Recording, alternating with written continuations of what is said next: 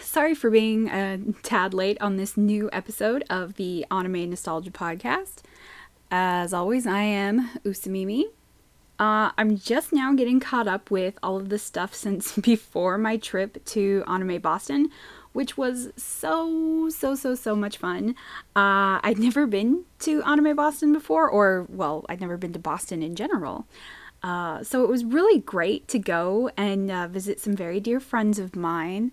I wasn't there to do like any panels or anything really. I was basically just there to have fun. But I did get to meet a few people from Twitter, which was really cool. And shout out to Tom Aznable and Ash Blitzen, who I randomly met and mentioned my podcast before even knowing that it was my podcast, which is pretty amazing. A small world, right? But yeah, it was a lot of fun. I'd love to go to Anime Boston again sometime. Hopefully, maybe in the future I will. But for now, I'm trying to focus on getting caught up with everything before I fall too behind.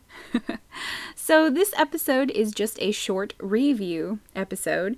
If this is your first time hearing one, my review episodes, review being my oh so clever name for an episode where I take an anime that I haven't seen in a really long time, I write down what I remember about it before watching it, then I rewatch it and compare my notes to see if what I remember was correct, if I still feel the same way about it. Since sometimes our opinions on things change when we get older or we haven't seen something for a long time and we end up seeing other stuff afterwards. And, sometimes things aren't always as we remember them and our tastes do tend to change as we get older. So this month, I decided to go with the 1993 OVA of Oh My Goddess, otherwise known as Ah Megami-sama or Ah My Goddess. But Oh My Goddess is how I've always known the series, so I tend to refer to it as Oh My Goddess. I actually just heard that the Oh My Goddess manga in Japan is finally ending after being in publication for 25 years. This was one of the first manga series that I really got into back in the days of manga being flopped or flipped. I've heard people from my era use both terms. I've always heard it as flopped, but, flipped, flopped. But manga being flopped to read Western style and released in American style comic books, much like your typical monthly comics like Batman, Superman, whatever. And back in the day of the Oh My Goddess comics in that format, I found an ad for the Oh My Goddess anime, which, of course, I then saved up to buy a few months later at my local Suncoast video store. And I was super proud to have that. That was one of the first more than one volume series anime I actually ever bought right out of pocket instead of something that I got fan subbed or copied from a friend. I remember finding Oh My Goddess to be a very charming series. The story revolves around the very unlucky sort of everyman named Keiichi, who's a college student who accidentally calls something called the Goddess Hotline while trying to order some takeout. Suddenly, a beautiful woman happens to materialize out of nowhere, claims she's a goddess named Belldandy, and offers him a single wish. So, of course, like any normal person, you'd think, obviously, this isn't real, this is a joke. And so, he jokingly wishes that Belldandy would stay with him forever, because, let's face it, when does a beautiful woman just materialize out of nowhere? So, of course, the joke's on him when his wish is granted, and his fellow roommates kick him out for bringing a woman into a men's-only dorm. So, Belldandy and Keiichi end up living together, but not alone. Belldandy's two sisters, who, of course, are also goddesses, eventually are thrown into the mix and end up having to live with them as well after getting temporarily kicked out of heaven for their meddling. Erd is the oldest sister and is constantly trying to cook up schemes to get Keiichi and her sister to be more romantic with each other, almost to the point of ridiculousness. While Scold, the younger sister, tries everything she can to keep the two apart. Add on the fact that every rich and or good-looking guy within a 10-mile radius also wants to put the moves on Belldandy, and the two don't really seem to have a lot of time to spend together to sort out how they actually feel about each other. In between all of that, I remember Oh My Goddess basically being a twist on a traditional sort of love story. You would think that Belldandy would catch on to the fact that Keiichi adores her simply due to the fact that he wished for her to be with him forever. Neither of them seem to really know what they're doing relationship-wise, giving both of them a sort of teenage awkwardness that was very endearing to me in my own teenage years. The OAV is only 5 episodes long, but I remember feeling that even in that short amount of time, we got a pretty well-developed story that was animated very well and had a cute, catchy soundtrack. But how will I feel after rewatching the series? Let's see.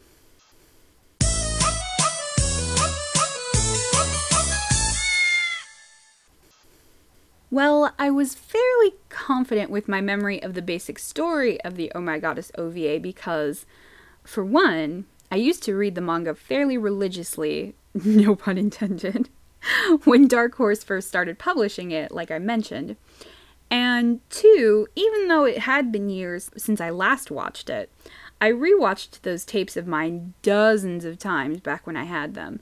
The first few episodes of the OAV are actually pretty close to the stories from the manga, especially the introductions of all the main characters and the main side characters, if that makes any sense. So I'm remembering the story pretty much as it happened. But I did notice that, now that it's been quite some time since I'd read any of the manga or had seen the OVA, that there are some parts of the series that seem a bit rushed, especially when it comes to some of the character development. The writers and director definitely did all that they could to try to fit in as much as humanly possible of the basic story in just 5 episodes. And while they did a pretty good job, it does sometimes come off that there may be parts of the stories we're not actually getting. And it's true, there is a lot. The story was done in the early 90s, and the manga was still ongoing back then. So obviously they had to come up with a story that felt somewhat complete but wouldn't mess too much with the original story's canon and still feel somewhat satisfying. What they came up with was a sweet story about the possibility of Belldandy having to leave Keiichi, and his struggle to prove to Belldandy that even if they were separated, and even without her contractual obligation to him to stay with him forever, he still loved her and had developed real feelings for her. And so he worked hard at several part-time jobs throughout the end of the OVA to buy her a ring to show her his real intentions, that he really did actually fall in love with her, and that she wasn't just a convenience because she had to stay with him. This was definitely a good idea, considering that at the time, there really wasn't sort of ending to the series in sight. The manga, through the most part of it that I read, once you got the basic story down, a lot of the stories that came after that didn't involve introducing new characters were a little episodic. So there wasn't really an end in sight for the story as a whole. And given that there are so many OVAs out there that just sort of stop abruptly with no real ending, or make a completely ridiculous ending on their own, we are sort of lucky in that respect that they made something that feels like a complete story, but is still sort of left open-ended and doesn't step on the manga's toes too much, or at least at the time. I will admit I haven't read the manga in a few years, so I don't know if there was anything that came later that might make the OVA story impossible now. But at the time, this was kind of the only way I could have seen them really doing a story like that. So while there are rushed or seemingly missing elements to this OVA, it's kind of understandable as to why those things are rushed and or missing completely. They found a pretty good balance for the story for the limitations they had to work with. So while it's definitely not perfect. It's nowhere near the worst OVA adaptation of something ever made. I have seen and heard many people complain over the years that Belldandy as a character is much too perfect, and Keiichi is way too bland. But I feel that the OAV just has enough character development that for each of them, that even though at times they might come off that way, their relationship with each other is put front and center at the end of the series.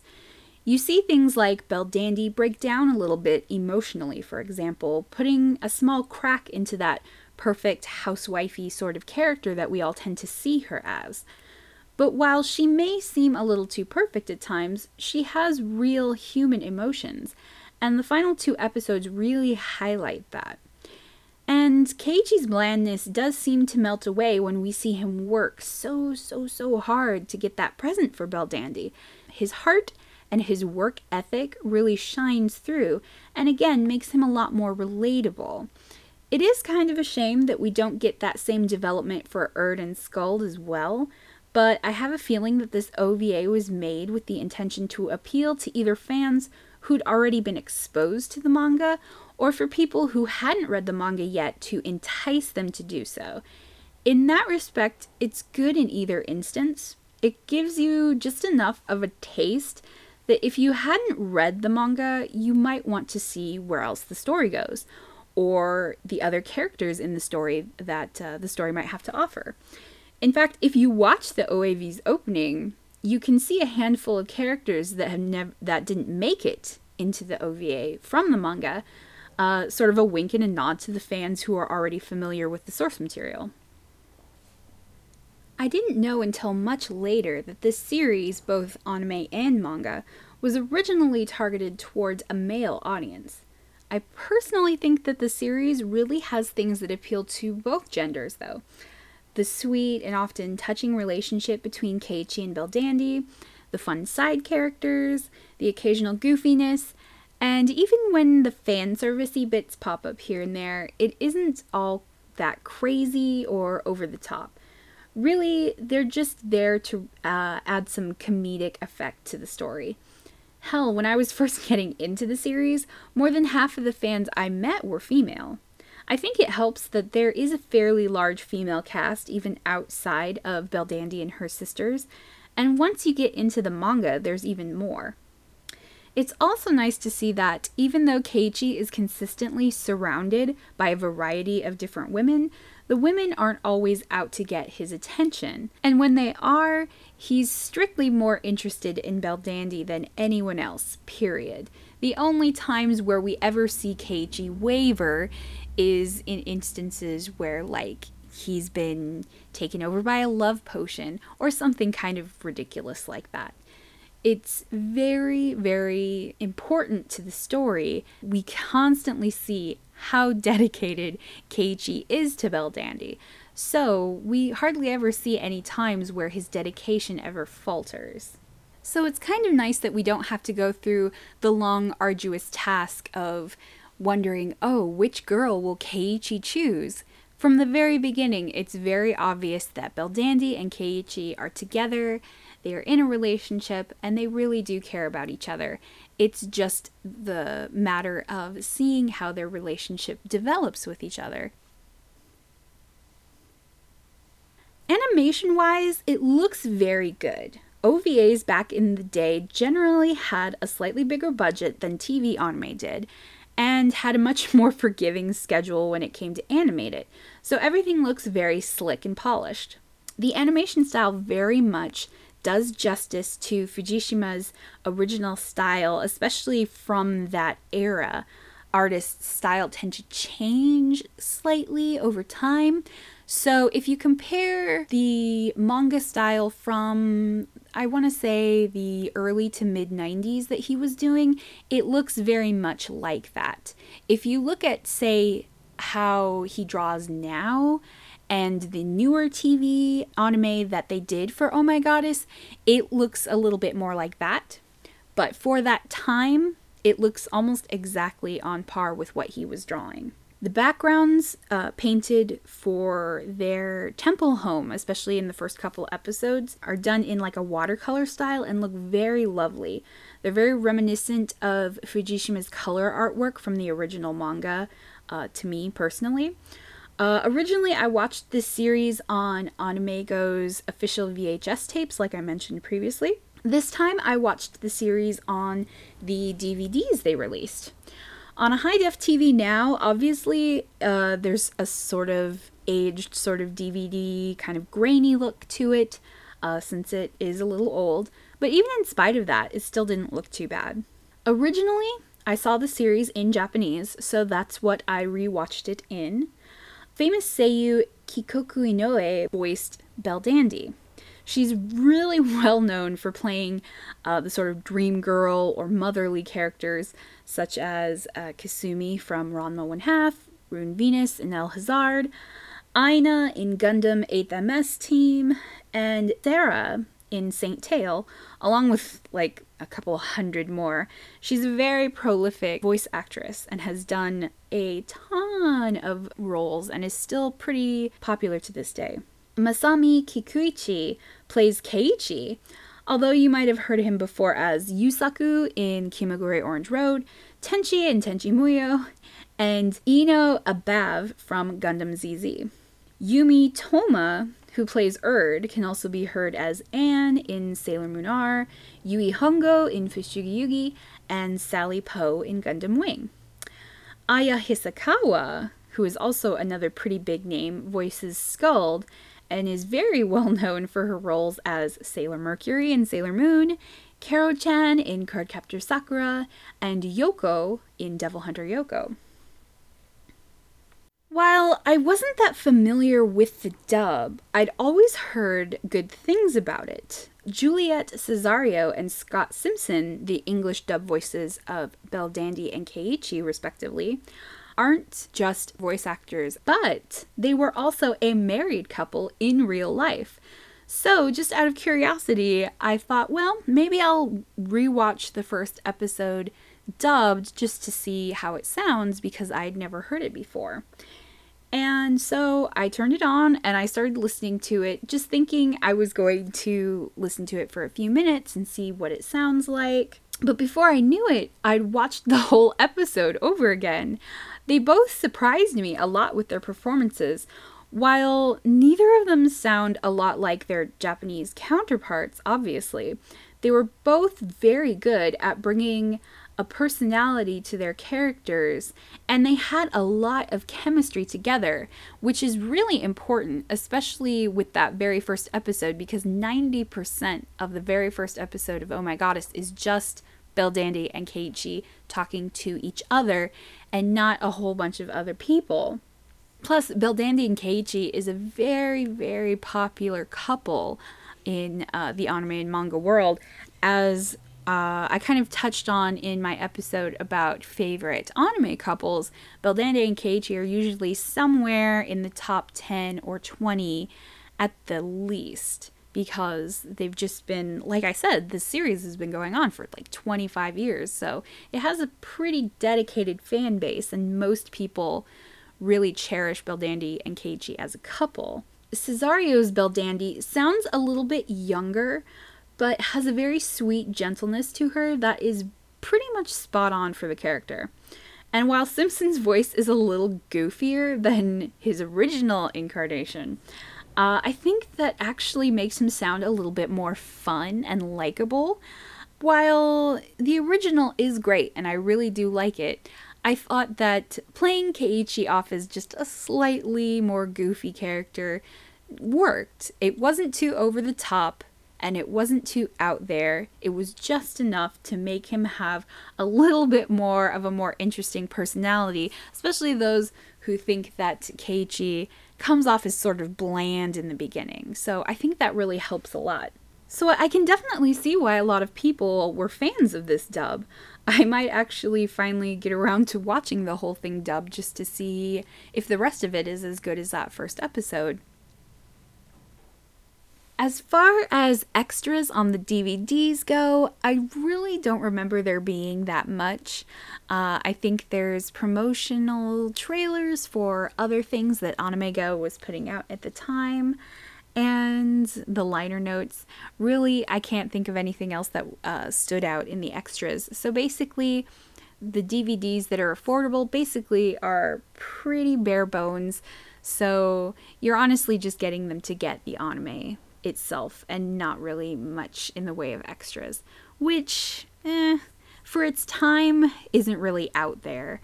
These DVDs came out around the time where, when DVDs were coming out, you didn't get a lot of extras. You basically just got the show or the movie, maybe some commercials or trailers, and that was about it. So that's basically what you're getting. You're getting both the dub and the sub version, and maybe some trailers. That's about it. AnimeGo's translation and liner notes that they include in the release, as always, are very informative and extensive. Unfortunately, AnimeGo lost the license to the OVA a few years ago, so Oh My Goddess, the OVAs are out of print. But thankfully, they released 2 different versions. The first release was on 2 separate DVDs. The second release was all of it in one DVD set. The first release with the 2 separate DVDs is still actually very affordable and easily found used online, with both volumes seeming to be around $5-ish each on Amazon currently. As far as I know, there isn't a Blu-ray release in Japan of this OVA, as the newer TV series that came out a little more recently seems to be the more preferred version of the series in Japan, as there is more of it and it is more closely related to the manga story-wise.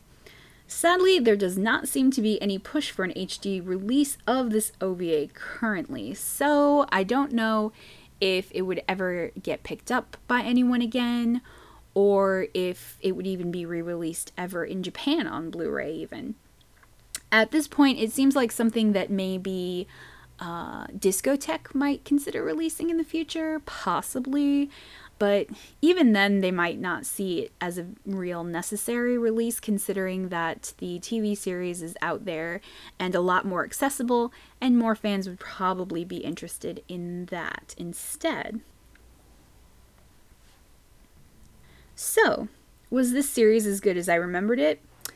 Well, maybe not as much as when I first consumed it, although to many fans, Belldandy and Keiichi are one of the original and most cherished guy with magical girlfriend duo. Younger fans who aren't familiar with the series might roll their eyes at, oh, yet another romantic comedy using the trope of magical girlfriend with regular guy. But the story is still fun, with great characters and really good music, and as I said before, it's a great little introduction to the world of Oh My Goddess. While it's not something that's going to go down in anime history, it's a warm, sweet, short OVA that's sort of like the equivalent of wearing your favorite old sweater. If you have a soft spot for those old Dark Horse Oh My Goddess comics, this will be like coming back to visit an old friend. This was my first Oh My Goddess anime, so it always holds a special place in my heart. I definitely would recommend it on nostalgia factor alone, especially if you had seen it in the past and just hadn't watched it in a long time. But even if you'd never read the story or seen any Oh My Goddess, it's also a nice thing to pick up to see if you might want to dip your toes into that series. If you like the OVA, then you'd probably like the manga and you'd probably like the TV show. If you don't really like it all that much, then Oh My Goddess might not be for you. If you did enjoy the OVA, the director, Hiroaki Goda, basically directed almost all of the other anime incarnations of Oh My Goddess as well, so the newer anime versions of the story are directed much in the same manner. Surprisingly, he hasn't directed much else. Other than doing a little directing on the Bubblegum Crisis original OVAs, most of his other work has been key animation, storyboarding, and character designs on other series. Naoko Hasegawa, who, oddly enough, also worked on the many incarnations of Tenchi Muyo, including the first OAV, the second movie, and the Tenchi Universe TV series, was one of the people who worked on Oh My Goddess's script. So, if you were a fan of Tenchi Muyo or similar shows, the writing is very similar in style to the sort of regular guy / magical girlfriends / guy surrounded by many magical girls. So if those are series that appeal to you and you haven't already checked out Oh My Goddess, you would probably find it enjoyable. So, I think that wraps it up for this review episode of the Anime Nostalgia Podcast. Next episode will be a much longer guest episode if you're not much for listening to reviews. And as always, your comments and suggestions are always welcome to me. Feel free to leave comments on the blog. You can message me on Tumblr, animenostalgia.tumblr.com, or even send an email at animenostalgiapodcast@gmail.com. Once again, this has been Usamimi, your host, and thanks for listening.